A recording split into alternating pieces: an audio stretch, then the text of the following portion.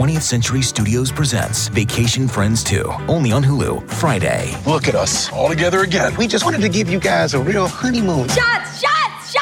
This Friday. Dad! He was just released from jail. Where can I get a drink around here? Back on vacation. This place is nice. It's drug lord nice. I'm sorry, drug lord nice? With more baggage. Ever since he showed up, he turned this relaxing vacation into total chaos. Who does that? Vacation Friends 2, rated R, streaming only on Hulu, Friday. I want winners. I want people that want to win.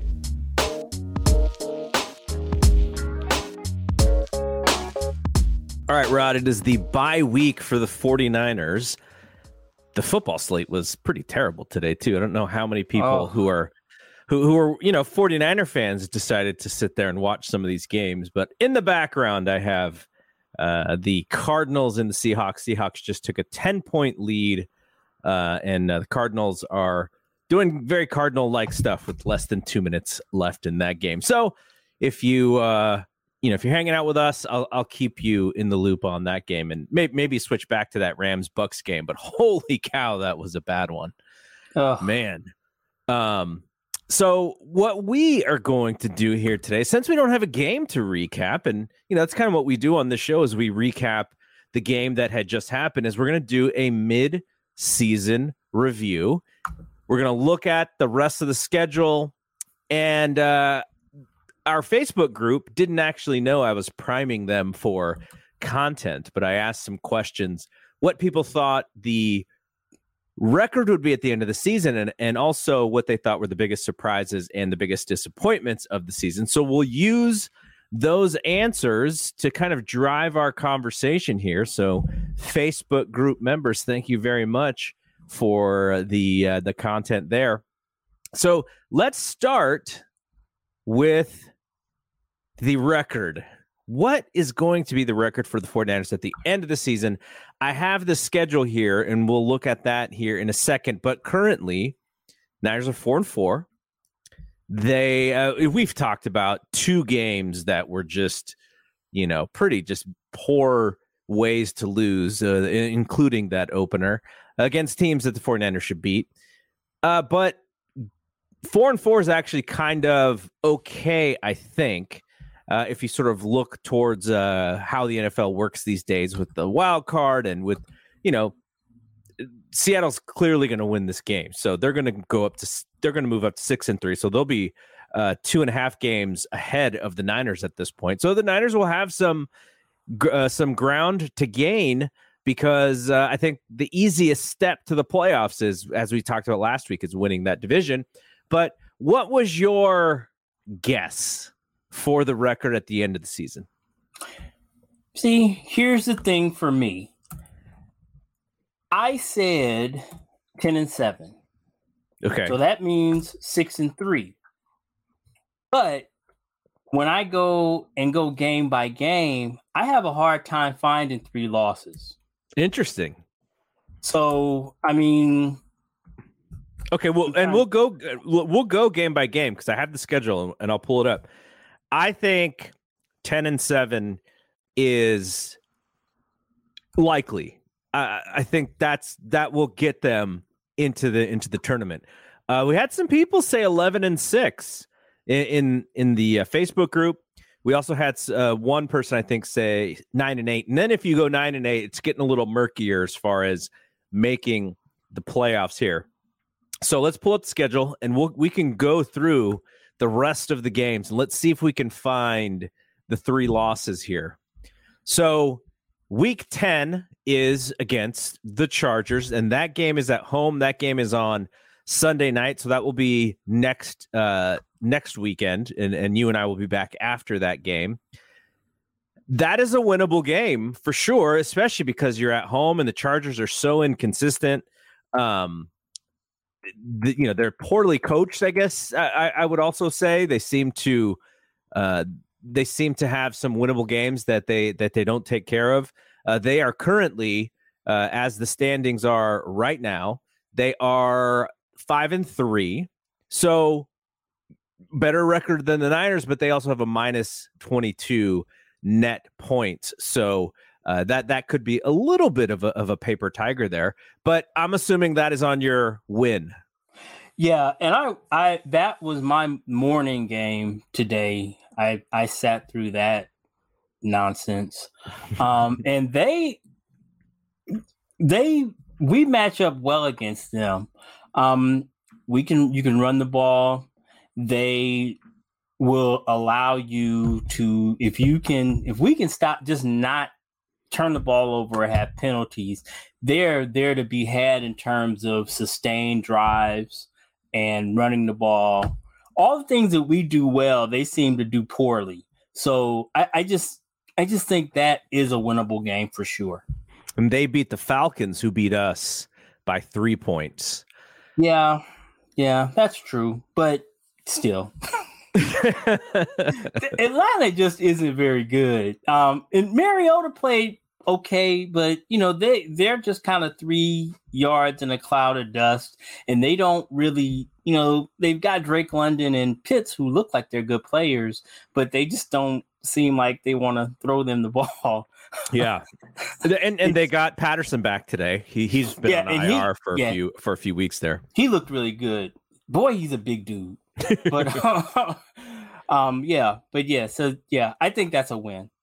All right, and then the next game is the one that you'll be going to, and I think we're to the point where Niners swept the Rams. They have one win against Seattle, and in order for this to happen, to where they have a shot here, I think they got to sweep the Cardinals as well. So this game is in Mexico City, technically a road game for the Niners, but also a road game for the Cardinals. I would imagine there's going to be more Niner fans in that stadium, but I don't know for sure. But that is a game where they should, if we're looking at sort of statement wins, beating a struggling Cards team should be part of that, and beating them decisively. The Cardinals, as we're talking about, they're losing to Seattle. They just lost that game, so they drop to 3-6, and their net points is in the minus 30. So that should be another one on your win list. Yes. Yeah, and they just seem like a mess. I was listening to the game or watching the game, and they were talking about how they've got 3 replacement offensive linemen. Kyler seems to be cussing everybody out every 3 plays. And they just, I don't know how long Kingsbury can continue there. I think that, again, this is one of those layups that, but we missed several layups earlier this year. So that's always a concern. But I think that's another team that we should handle pretty easily. And I just turned it to Rams Bucks. Not that the Rams don't look great here, but talk about a quarterback who is frustrated. Rams are up 7. No, they're up 4, and Tom Brady in the end zone has a surefire touchdown pass. I couldn't tell who the receiver was, but he hits the receiver literally in the face mask, and the ball's dropped. And then on 3rd and goal, he's got another shot, and good defensive play by the Rams, but still should have been caught by who I think it was the tight end. So Brady's going to be frustrated. Okay, so after he's got that, 51 pass attempts already. My God. And they got 9 points. Oh, and so then week 12, this game to me a little bit harder, but it is at home. The Saints have been playing some interesting football. They are not. They are record-wise not great in record-wise, but all of their games have been really close. They've been playing some close football, and so record-wise, you would think, okay, Niners should win that game. But I think that one is a sneaky sort of, maybe one of those games that earlier in the season we talked about where they probably should have won and maybe didn't. But I don't know. I think they're a better football team than the Saints, but that's one where the Saints seem to be able to stick around these games. Yeah. Where is that? Is that a road game? That is at home. Okay. Well, yeah. they're frisky. So that's one that coming off that game in Mexico City, it's a Monday night, so it's a short week. That could be one. That could be one. They should have Alex Smith and Joe Staley at that game. Yeah, definitely. That'll be fun. All right, so after that, Niners We're gonna have Jimmy's gonna run an end around 30 yards. There you go. Another game that is probably going to be pretty tough. The Dolphins at home, Week 13. Mike McDaniel, the return, and the Dolphins. The Dolphins are playing good football. They're not. They may be a little bit of a paper tiger when it comes to how good they are, because they give up a lot of points and they're eking out some of these games, but they are 6-3. That could be a little bit of a let's see how true what kind of team they are from truth. And look, the 49ers don't want to lose to the Dolphins. They want to have their pick to be the worst pick possible for the Dolphins, because the Dolphins have all these picks. Is that the one that they traded for Chubb? Did they trade the Niners pick? Yes. So now that's the Broncos pick. Yeah. So, but good game. McDaniel's going to be up for it, but same with Kyle, right? Like there could be a nice little who knows who best there with the schemes and such. Kyle seems to do well against his former assistants, Ask McVay and LaFleur. Exactly. And then Week 14 against this really frustrating Bucs team, and they're about to lose this game to the Rams here. Niners should win that game. Tom Brady homecoming back to the Bay Area, but I'm calling that one, like that one's got to be a win for the Niners there, because the Bucs are just really bad right now. Will the Bucs still even be? Will they have thrown in the towel by then? That's Where are they now? Since with this loss, they are. They'll be 3-6, right? Ooh. 3-6. Yeah, that's rough. That might be, with all that's going on and swirling around there, that might be a team that is has kind of mailed it in by then. We can't count on that, but yeah, I think that should be a win as well. Maybe Jed will get a box for Giselle. There you go. And then the big game that you sort of circle on the schedule is Week 15 at Seattle, historically a hard place for the Niners to play, and that is on Thursday night. So there's your Amazon Prime game if you are outside of the Bay Area. Thursday night against the Hawks, and the Hawks just won another game. They are a much better team than anybody could have possibly predicted them to be. Pete Carroll, his rah-rah stuff is working terrifically. They're 6-3, and the net points is not as good as the Niners are, but still 6-3. You're out in the lead, and it's really your division to lose at this point.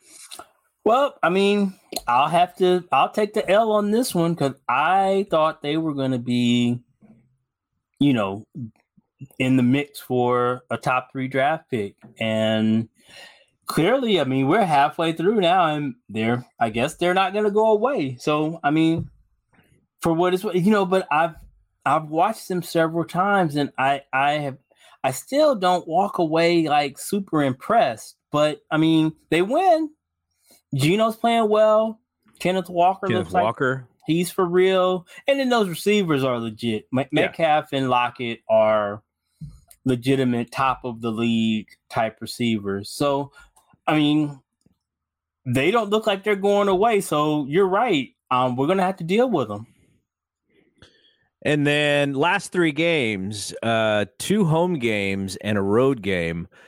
Against the Commanders, who I think are probably a little bit better than people thought. They are record-wise, they're only 4-5, but they've been playing a little closer than I think some of these teams thought that they would play. But still, that has to be a W for the 49ers if they're gonna if they're going to do what we think that they're going to do. At the Raiders, the poor Raiders fans. Well, that's going to be a home game. I can tell you that right now. They're not in Oakland anymore, so I don't feel as bad, but there are still longtime Raiders fans who aren't going to give up on them. But 2-6, man. Yeah. Who again, the net points, which is what I like to use to really see if the team's good or bad. They're in these close games, but man, did they just lose to Jacksonville today? Yeah. That's tough. And then the last game of the season at home against the Cardinals. And again, if the Niners are who we think they are, they got to beat up on a team like the Cardinals. So see, we came up with like one loss.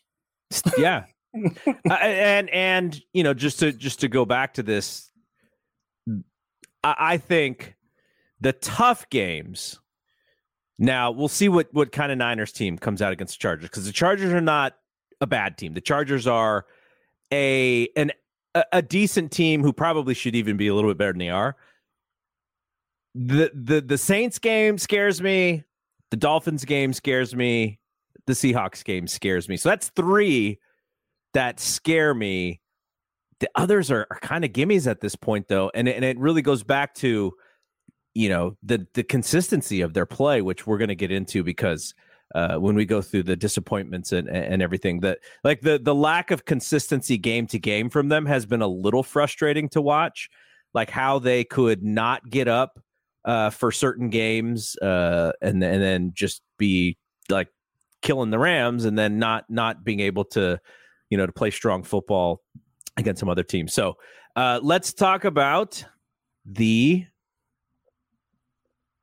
let's go biggest disappointment so far. And so I asked this question to our group, and not surprisingly in any way, I think the biggest disappointment of the season is the fact that Trey Lance has not been able to get on the field. He's not been able to take advantage of a lost year of development, right? As QB1, they turned the team over to him. There's going to be a little bit more, I guess, the offense is looked at to be a little bit more dynamic. The run pass, the making, the defense watch for another player, all of that stuff that we were so much looking forward to didn't happen. But I think even more importantly, this young guy has now missed essentially 2 seasons of football. And, it's kind of, it's funny because we're both Warriors fans. It's like this James Wiseman thing. Yep, absolutely. And you're just like, man, how do you get the reps and how do you get ready? You're going to be a third season guy and really only have the reps of a rookie. And so that's something to worry about for Lance. But as far as disappointment is concerned, this got to be number 1, right?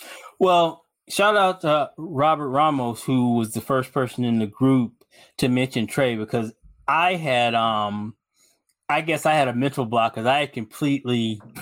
I mean, it was the first week, like the first half of this, but I was game of the season or whatever. I was like, I had straight PTSD over that, so I had completely forgotten that one. So when he mentioned that, so obviously that is number 1. And then I guess disappointment, as I was thinking about that when you put it in the group, I guess when you talk about expectations, I guess for me it would be Kinlaw, because we had been told that this is the healthiest that he had been, and I have been saying all along that what's not talked about enough is how poor medical treatment and strength and conditioning is at the collegiate level. Mm-hmm. So I'm not shocked at all when a player comes in and comes in with a checkered medical past, because there's no telling. It varies so greatly down there as to what kind of care and development they're getting. So once you get them into a pro situation with good medical and everything, that's when you can tell. And so now this season, this off season, he was supposed to be the healthiest ever. So now it's like what we got, 700 snaps at least. And then we can start talking about what we've got. And we haven't got it. So that is disappointing, but it's funny. I was talking to somebody else this week about this same thing, and it's funny how perception drives the narrative, in that there's a lot of disappointment with Kinlaw, and I guess rightfully so, because he hasn't been out there. It's also because of who he replaced, right? That's true. Which, I mean, is fair or not. That's not his fault. No, but that's part of it. But he seems to get a lot of negative flack amongst the fan base due to his missed time. That, like, for example, Elijah Mitchell, for example. Yeah. Elijah Mitchell has missed 48% of his eligible games, and Kinlaw is at 51. But the perception between the two amongst the fan base is completely different. Yes. I rarely hear anybody giving Elijah Mitchell any stuff about his missed games. But Kinlaw is like he's a bust because of the missed games. I'm not one to label people, but it frustrates me that people are so quick to want to label these people anything. I mean, let's just let it play out. Let's see. Maybe he is. I don't know. I know he's talented. Yep. I know he hasn't been on the field. Those two things are true. I'd like to get a good stretch of games of him being out there for us to know for sure what he is. So, but he definitely qualifies for me as most disappointing. Then you got Danny Gray is on the list as well. But, if you look back to like IU, we could see a pattern with Kyle and his receivers. So like I say, that's why I say expectations drive the narrative, because I don't know how much we really thought Danny Gray was going to see the field this, as a rookie, knowing that, as Ayuk, you've heard Ayuk and Debo and Jennings all say that if you don't have your assignments on point and if you're not blocking, you're not going to see the field and you're not going to see the ball. So I don't know how much you can expect from a rookie receiver in this system. Yeah.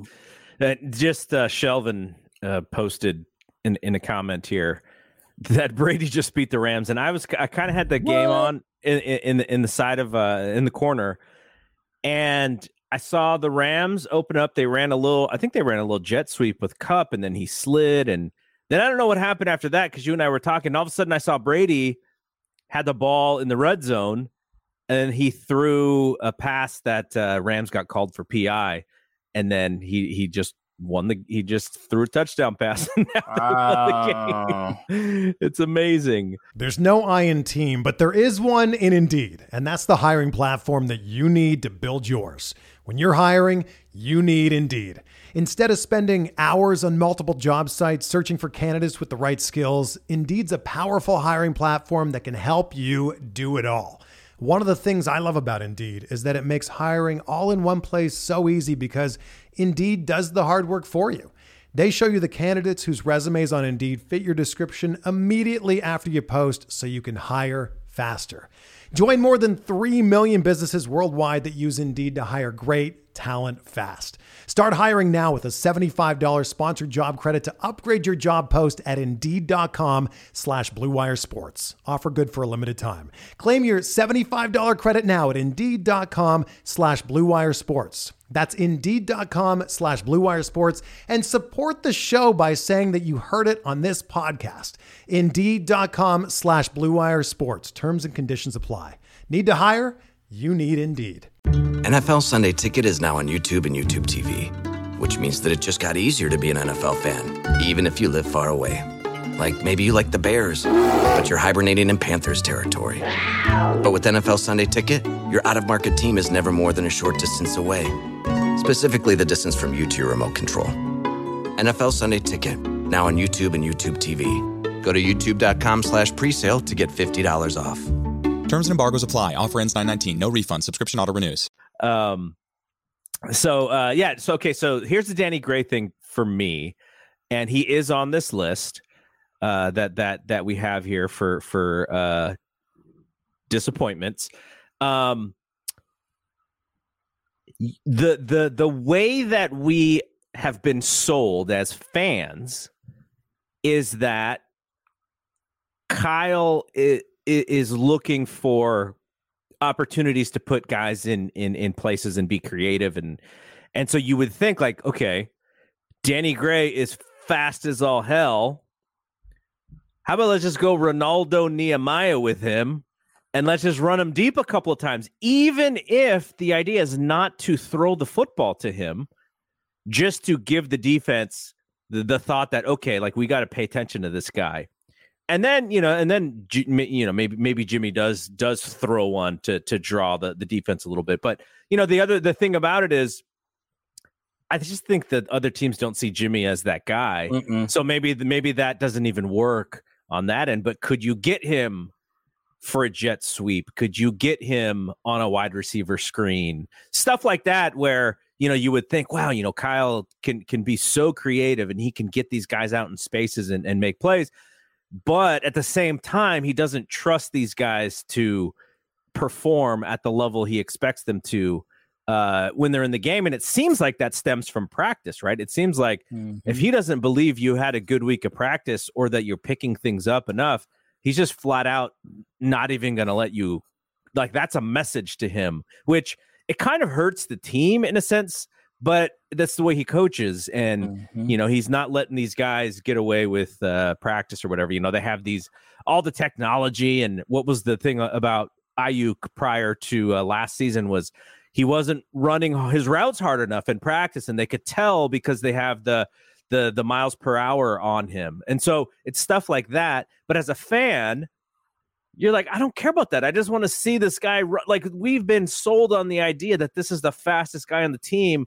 We can't see that. So that's kind of a little bit of disconnect between the fan and the actual team being coached on the field. I think the Trey injury hurt him and Ray McCloud a lot in terms of what I know for a fact based on what we saw in camp with those guys and Trey. They got a lot of action deep, and it seemed like, if there was one thing that Trey really was comfortable doing is throwing the ball deep to those guys. And those guys were the ones who were out there going and getting it. And I can imagine that when he gets hurt, Kyle just kind of balls all that up and throws it in the trash and or files it to the back of his folder for next year. Yeah. So yeah, that I think that I think you're right. I think you're 100% right. These next two are really interesting to me. Okay, so even before that, there's defensive line depth because of the injuries. Now, that's a tough one because the depth is I don't know if the defensive line has really been the problem with this team, especially if you're putting in third and fourth and fifth guys. I think that they've held up. There's been a couple of games where the Niners offense hasn't played well enough to win. And we sort of expected the defense to take over and it didn't happen. And one of the games that you keep mentioning is that Falcons game where they had like 7 starters missing. Right. And that I can see that being pointing to that. But the next two that you're talking about, poor special teams play and a general lack of consistency. I actually wrote this twice on accident. Special teams play, especially after overhauling the unit. So from the special teams perspective, this one is interesting because Big Money Mitch is having a really good season. He really is. Robbie Gould has missed, he's 10 of 13. He's been fine. I think where this kind of points to is, I'm guessing Ray in kick returns. I think because punt returns he's been pretty decent as well, and it's really just been kick returns and then giving up kick returns on the other side. I guess that's where that comes from. But I think this is still a much better special teams unit than last year. Yes, I think so too. I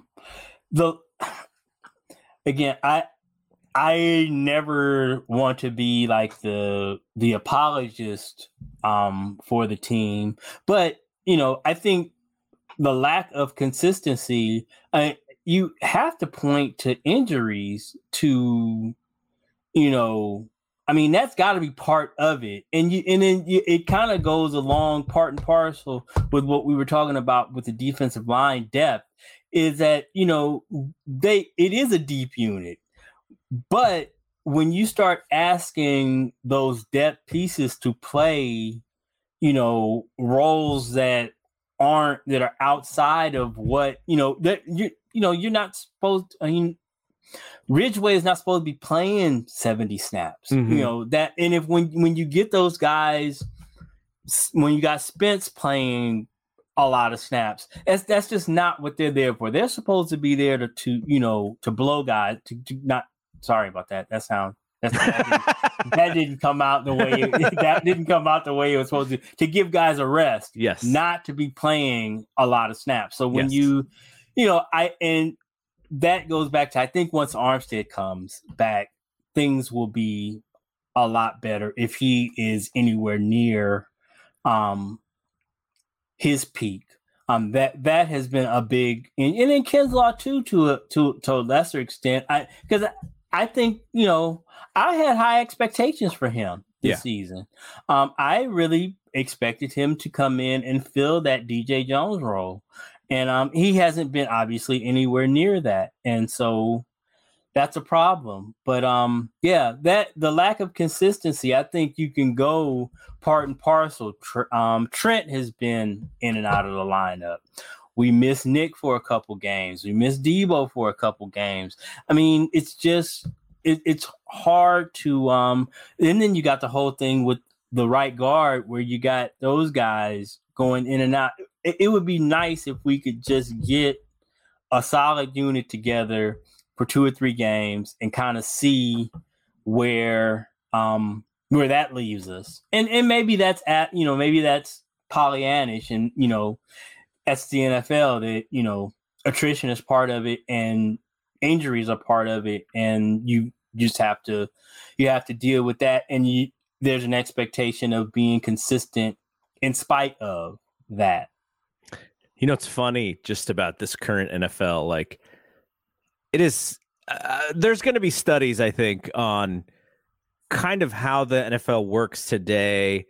You look at Rodgers, like that guy has aged 5 years since last year. They're 2-6. And the 2 top teams, Philadelphia Eagles and the Minnesota Vikings, 8-0 and 7-1. The Bills lost to the Jets today. Robert Saleh and his crew. The Chiefs are 5-2. They play the Sunday night game, but it's just the good teams are going to be good, but it just feels like the way that the league works and the way that the rules work, they very much so. And maybe this is what Paul Tagliabue wanted back in the day, but parity. Everyone's 8-8, right? Like essentially, or at least the value of what an 8-8 team is like. So, and to further your point about the top 2 teams, the Vikings, the Commanders gave them everything they wanted today. Yeah. It was like a last second field goal to win that game. So that just furthers your point that it's, the margin for error is so, you get blowouts like the Bengals and the Panthers today, but pretty much, man, every game halfway through the fourth quarter is a 1-score game. Mm-hmm. So yeah, it's just part of it. Even the best teams can be got as they say, on any given Sunday. The Bills just look like world beaters. Yeah. And they're 6-2. They're going to be fine. Mm-hmm. But still, like there's the runaway team is the Eagles, and some of that has to do with they just have a really, really light schedule. Yeah. All right. So the last one here, this one is an interesting one. Debo not really getting the a lot of the plays that he has in the backfield, they seem to be very well scouted. Like this man does not have any room to breathe. It's almost like the other team knows that he's getting the ball, which they kind of knew it last year too, and they couldn't stop it. You line this dude up in the backfield, ball's probably coming to him, and it was so dynamic last year. And this year, he has rarely had any luck with any room to run in those positions. But I would kind of push back on that was a relatively late in the season situation where the offense, basically we ran it through Debo, from, for the last 5 games, basically is when he put us on his back and carried us to the conference championship. And it was different this season. It seemed like we came in with the thought that the whole thing was going to run through Debo. And it like you say, it was being well scouted, and I think that he's probably going to end up being the biggest beneficiary of the CMC trade. Yes, is the fact that now you're not going to be able. I'm not to say that the offense shouldn't be still centered around him. I'm not saying that at all. But what I am saying is that defenses won't be able to just key on him to stop him, because you've got another viable 1A, and then having those two, and then Mitchell back, and then it seems like the emergence of Ayuk, and then you still got Kittle kind of is still a guy that you can build a game plan around. And then this team, there are just so many weapons, and that's the reason why I'm really excited about the second half of the season, and that if we can just get the O-line to be just stable. I mean, they don't have to be world beaters. If they can just, going back and looking at it, numerically, they really haven't played awful. Burford has some real up and down performances, and we've had, when you go back and look at it game by game, we've had some real unfortunate penalties at really inopportune times that set us back, and that it's death for us. Second and 15 is just death. I mean, we have to, if we look forward to what we have to look forward to moving forward, is we have to eliminate those penalties, especially the big ones, 15-yarders and whatnot, because we aren't built to overcome those. So again, I'm really excited as we move forward if we could just get some consistency there on that offensive line, because we have so many weapons. And the penalties are probably a little bit down because Greenlaw hasn't been playing. I'm just kidding. That's true. That's true. All right. So let's talk about the surprises of the season so far.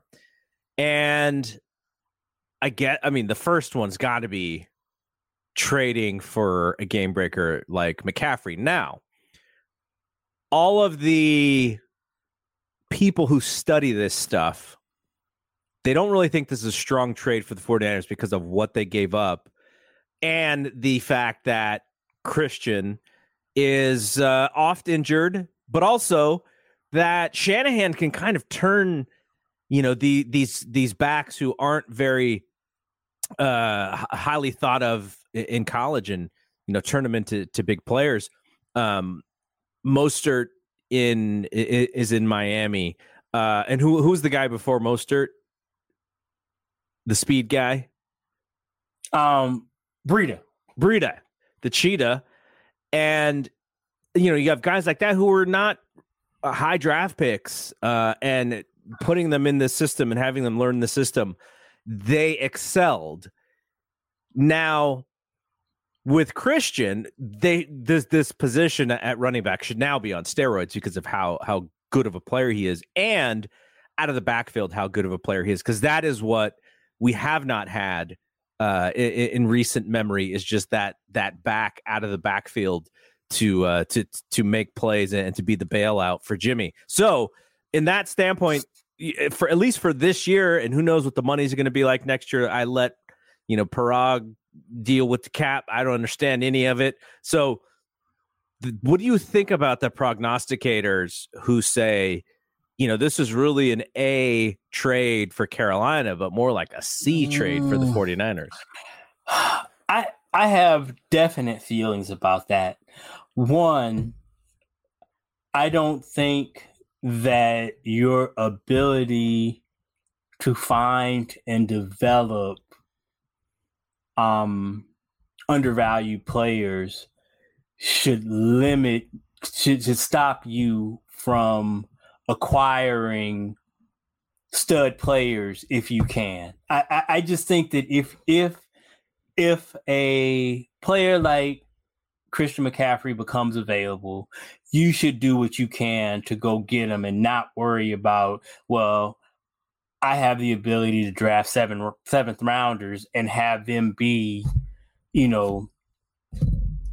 good players. That you get a Christian McCaffrey if you can.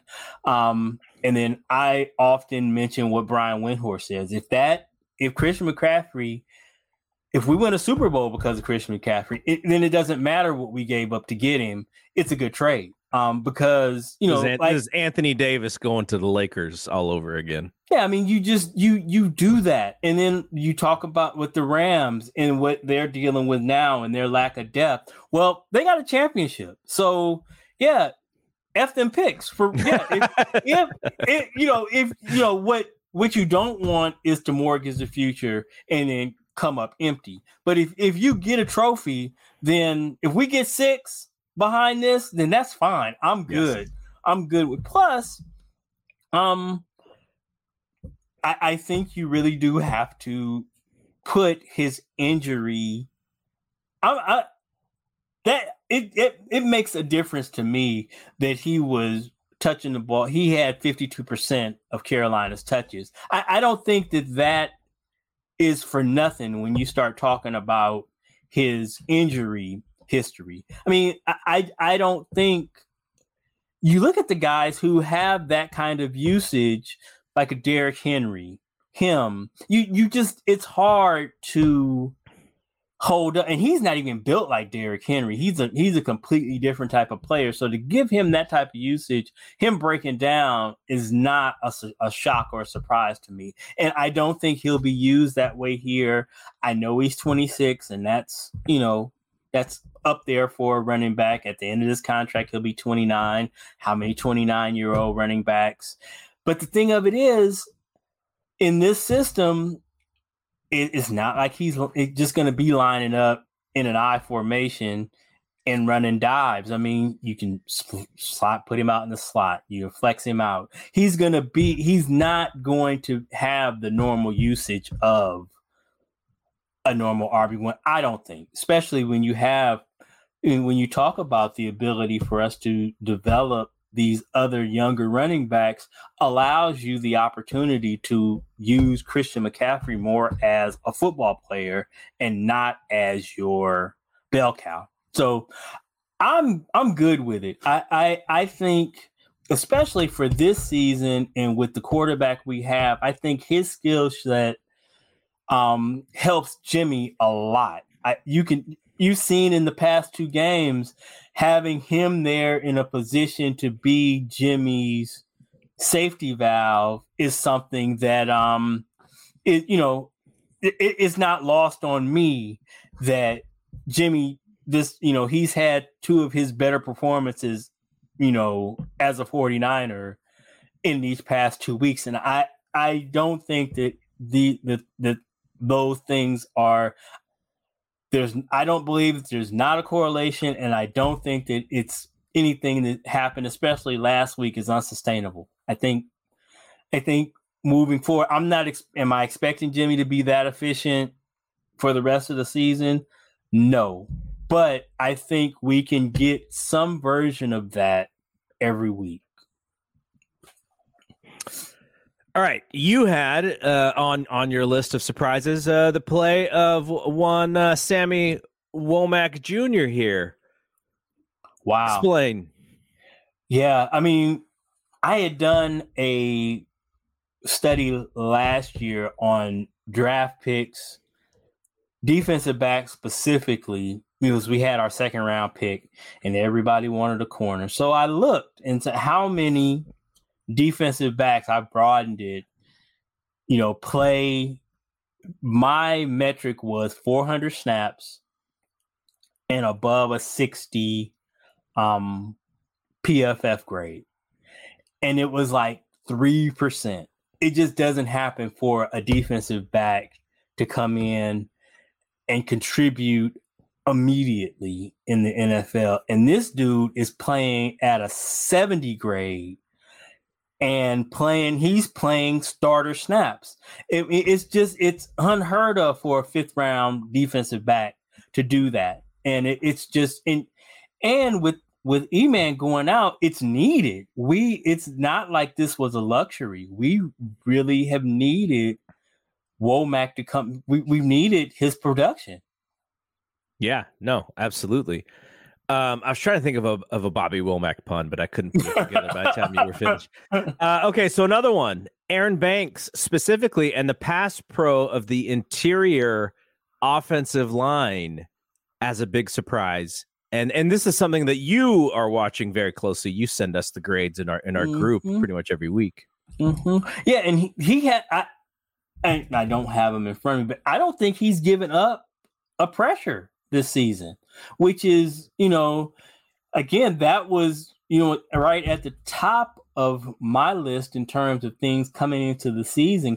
Big question mark is, he was basically a rookie along with Burford. He didn't play any snaps last year. So yeah, for him to be as stout as he is, particularly in pass protection, has been a revelation, because those guys, when you look at them and you watch them, both him and Burford, and they are monsters in the run game. When they get moved, they're just big dudes, and when they get to moving forward, they can just destroy guys. But pass protection for us, throughout camp and early in the season was a problem. We were just getting our ass kicked all through. Our defensive line was killing our offensive line in in camp, and he was right there. It wasn't like he was like the Sterling. Trent was, but Trent wasn't really even out there in the in camp. But so he was getting his ass kicked along with everybody else. So for him to show up the way he has really been a revelation. Okay, so then we also have Hufanga, which, especially in the early part of the season, he was making some big plays, and he's always around the football. And for somebody who the one thing about him out of college was about the speed, he just has a nose for the ball. He knows where things are going. He may not make every play, but the fact that he's around the football, means that he's getting there before everybody else, and that's positive. And he was supposed to be a liability in pass coverage. He was supposed to be somebody that defenses were going to isolate and try to get him one-on-one with their slots and, to try to pick on. But that, 8 games in, that has not been the case. He is not. I'm not saying, he's not whoever, he's not Rob Woodson covering guys, but he hasn't been a liability. And when you couple that with the fact that he's even playing that way, and then when you add to the fact that he's definitely a plus when you can get him playing forward, and he's an excellent blitzer. He will blow up a run blitz. If you allow him running the alley, is one of the coolest things in professional football to me. Is when he gets ahead of steam and he is just coming downhill, something is getting destroyed. So him and Warner on the same field together is really fun to watch. Yeah, definitely. So definitely he and that to him be playing at that level definitely is one of the biggest surprises of the season. And then the last one, I added this just because we've been talking about this. And when you draft a wide receiver, again, this goes back to Shanahan's rep, right? Like Shanahan's rep with offense, and he saw something in Ayuk. I think they may have drafted him a hair above where other teams had him, and so you're like, okay, this is Kyle's guy, and Ayuk has shown really good glimpses at times, and then other times, he's got 2 catches for 15 yards, and it's all Debo. With Debo not really being Debo yet, Ayuk has actually stepped up, and he's got really good rhythm with Jimmy. They're connecting on third downs. We mentioned the last game, the game against the Rams, where they were so in rhythm that he was putting it on Ayuk's hip, and Ayuk was just running without even skipping a beat. Everything's in stride. And that's not, you wouldn't say that's something that Jimmy does with a lot of receivers, right? That's not Jimmy's game. That's more of like a Brady thing or whatever. But the fact that those guys seem so comfortable with each other this year is really, really cool to see finally, because I think we all saw sort of like, okay, when is Ayuk gonna level up? And it seems like this season he's doing that. He is. I mean, for our offense, because it's gonna be tough to put up Jamar Chase, Justin Jefferson type numbers in this offense, because that's, we've all said if we're throwing it 40 times a game, there's something has gone terribly wrong. But in our offense, man, he has really stepped up, and he is legit 1A. I think at this point, I feel comfortable saying that obviously Debo, I believe even with CMC, Debo is still our best offensive player. But I think that Ayuk is more than a wide receiver 2 at this point. I don't know how you want to categorize it, but I think that he is clearly a plus player in this offense. He is developed to that point, and he's making himself some money this season. He's going to get paid. I think he's going to get paid in the offseason. He has really stepped up. So the Niners are running about 60 plays a game, and 212.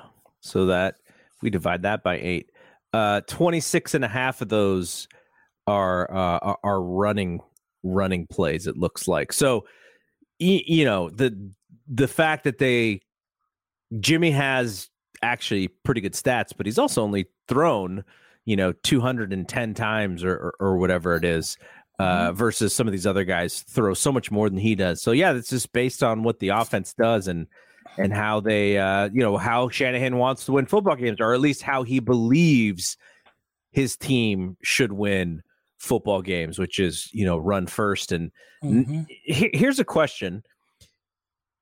We mentioned Mitchell. We've been waiting for Mitchell. He started the season out and we're like, oh my gosh, this guy I think it's like 70 yards on like 10 carries in the first game, and then we never saw him again. He got hurt.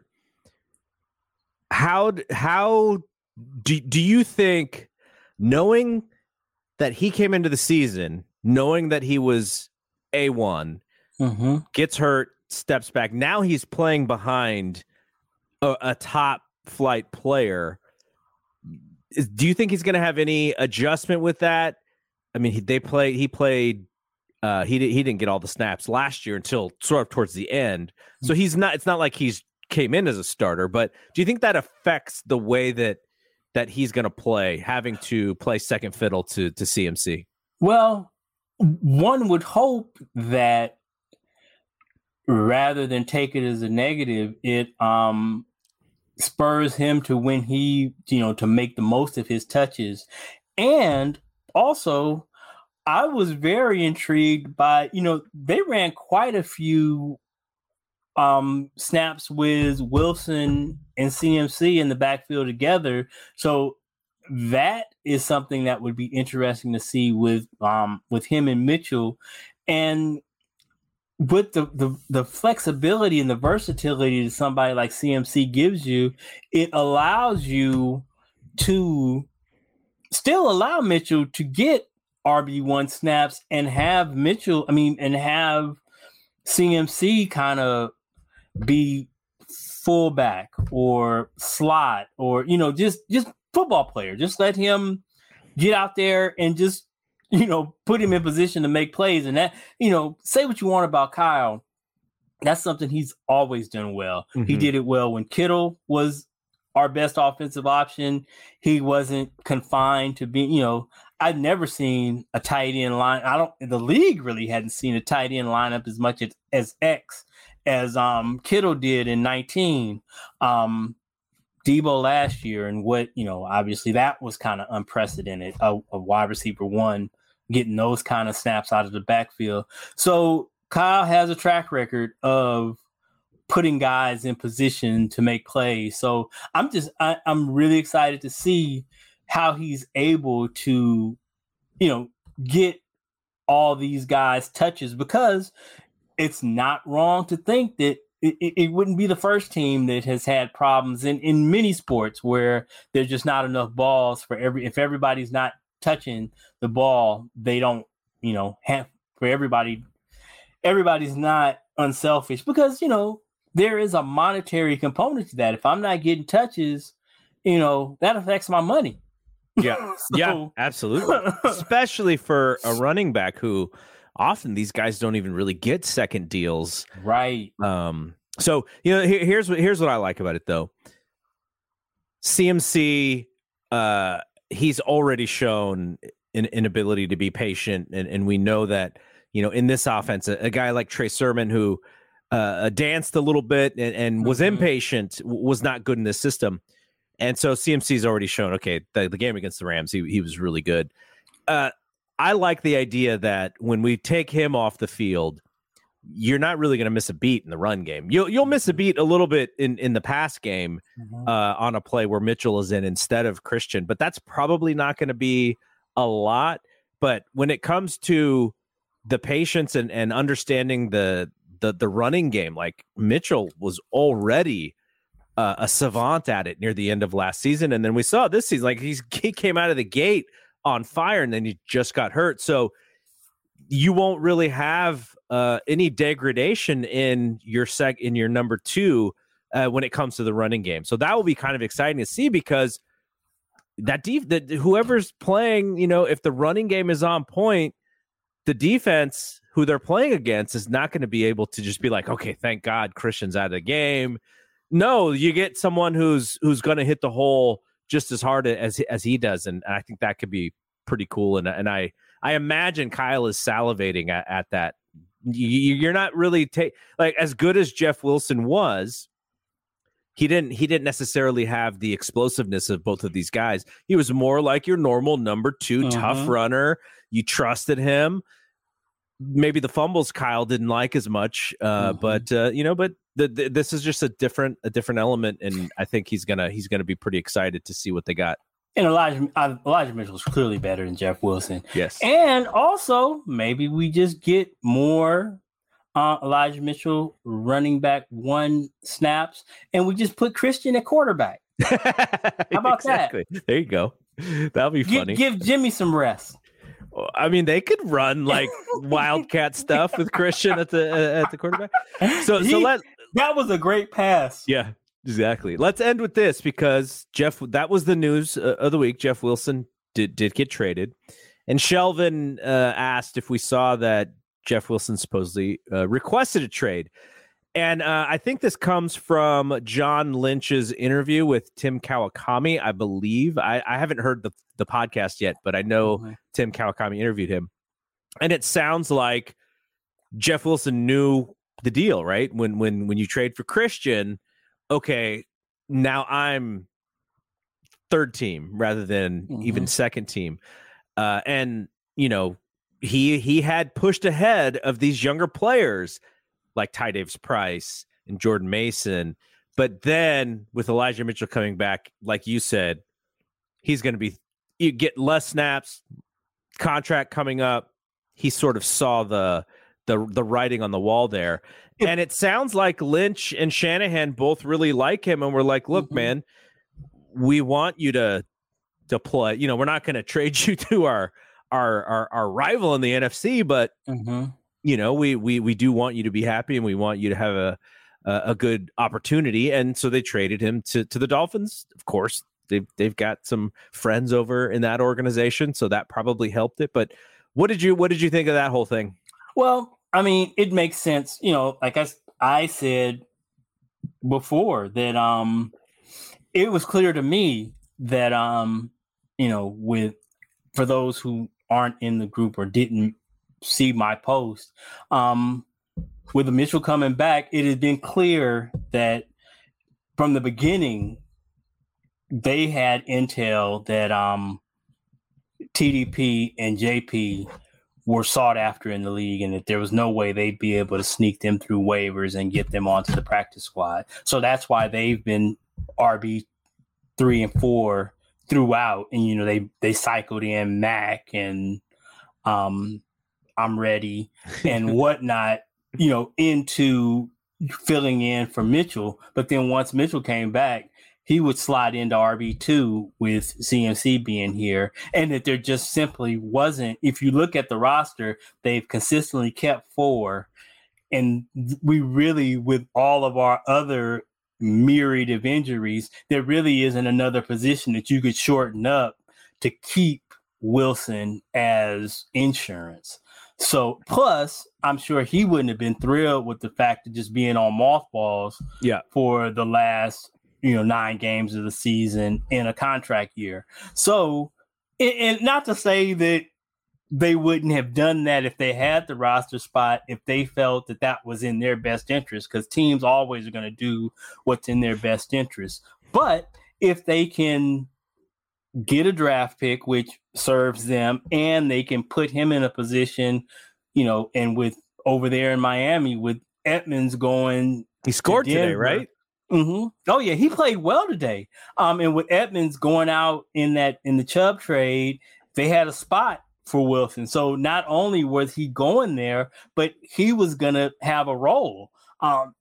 So you know, that's a win-win for both situations. We get a pick, he gets to go in and you know, put some more good tape out there in a contract year. So I mean that's one of those rare and, you know, everybody wins situations. So it was good. I'm glad. And I'm sure, you know, again, one of the things people say about Kyle, you know, like him or not, his players say that he is a straight shooter and that he's not gonna, you know, he's not gonna BS you. So I'm sure he was straight with Wilson that, you know, and Wilson is smart enough to see the writing on the wall, but I'm sure Kyle was like, you know, look, this is what it is. You know, there's just there are no reps here for you anymore. So, yeah, I would imagine after that, you know, if you have that conversation, I would request a trade too.